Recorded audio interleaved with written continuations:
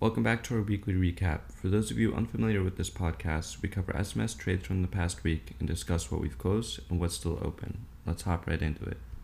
On Monday, we found entry on PTIX in the 186 to 188 range with a price target of 210 to 220 plus and a 9 support at 176.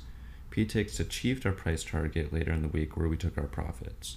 On Tuesday, we found entry on MRKR in the 193 to 196 range with a price target of 220 to 250 plus and a 9 support at 186 and 171. MRKR has held up above our support to watch and remains in active position.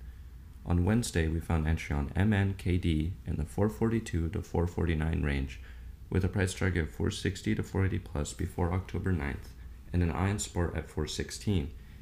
MNKD has achieved our price target range, trading near the 5s where we took our profits.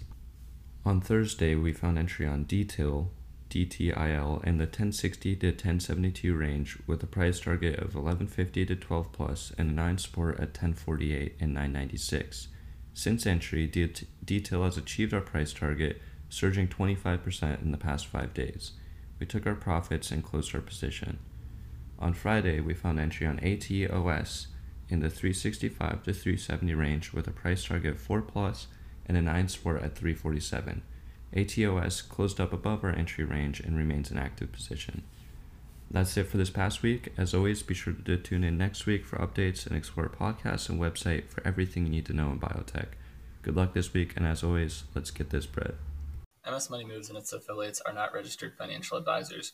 Our content should serve as educational material to help you conduct due diligence and research. Content is not a directive or recommendation to invest in any security. We reserve the right to buy or sell any security for ourselves without any notification except when required by law. We are not responsible for the action of our affiliates. Investment theses may change due to the variable nature of the securities market.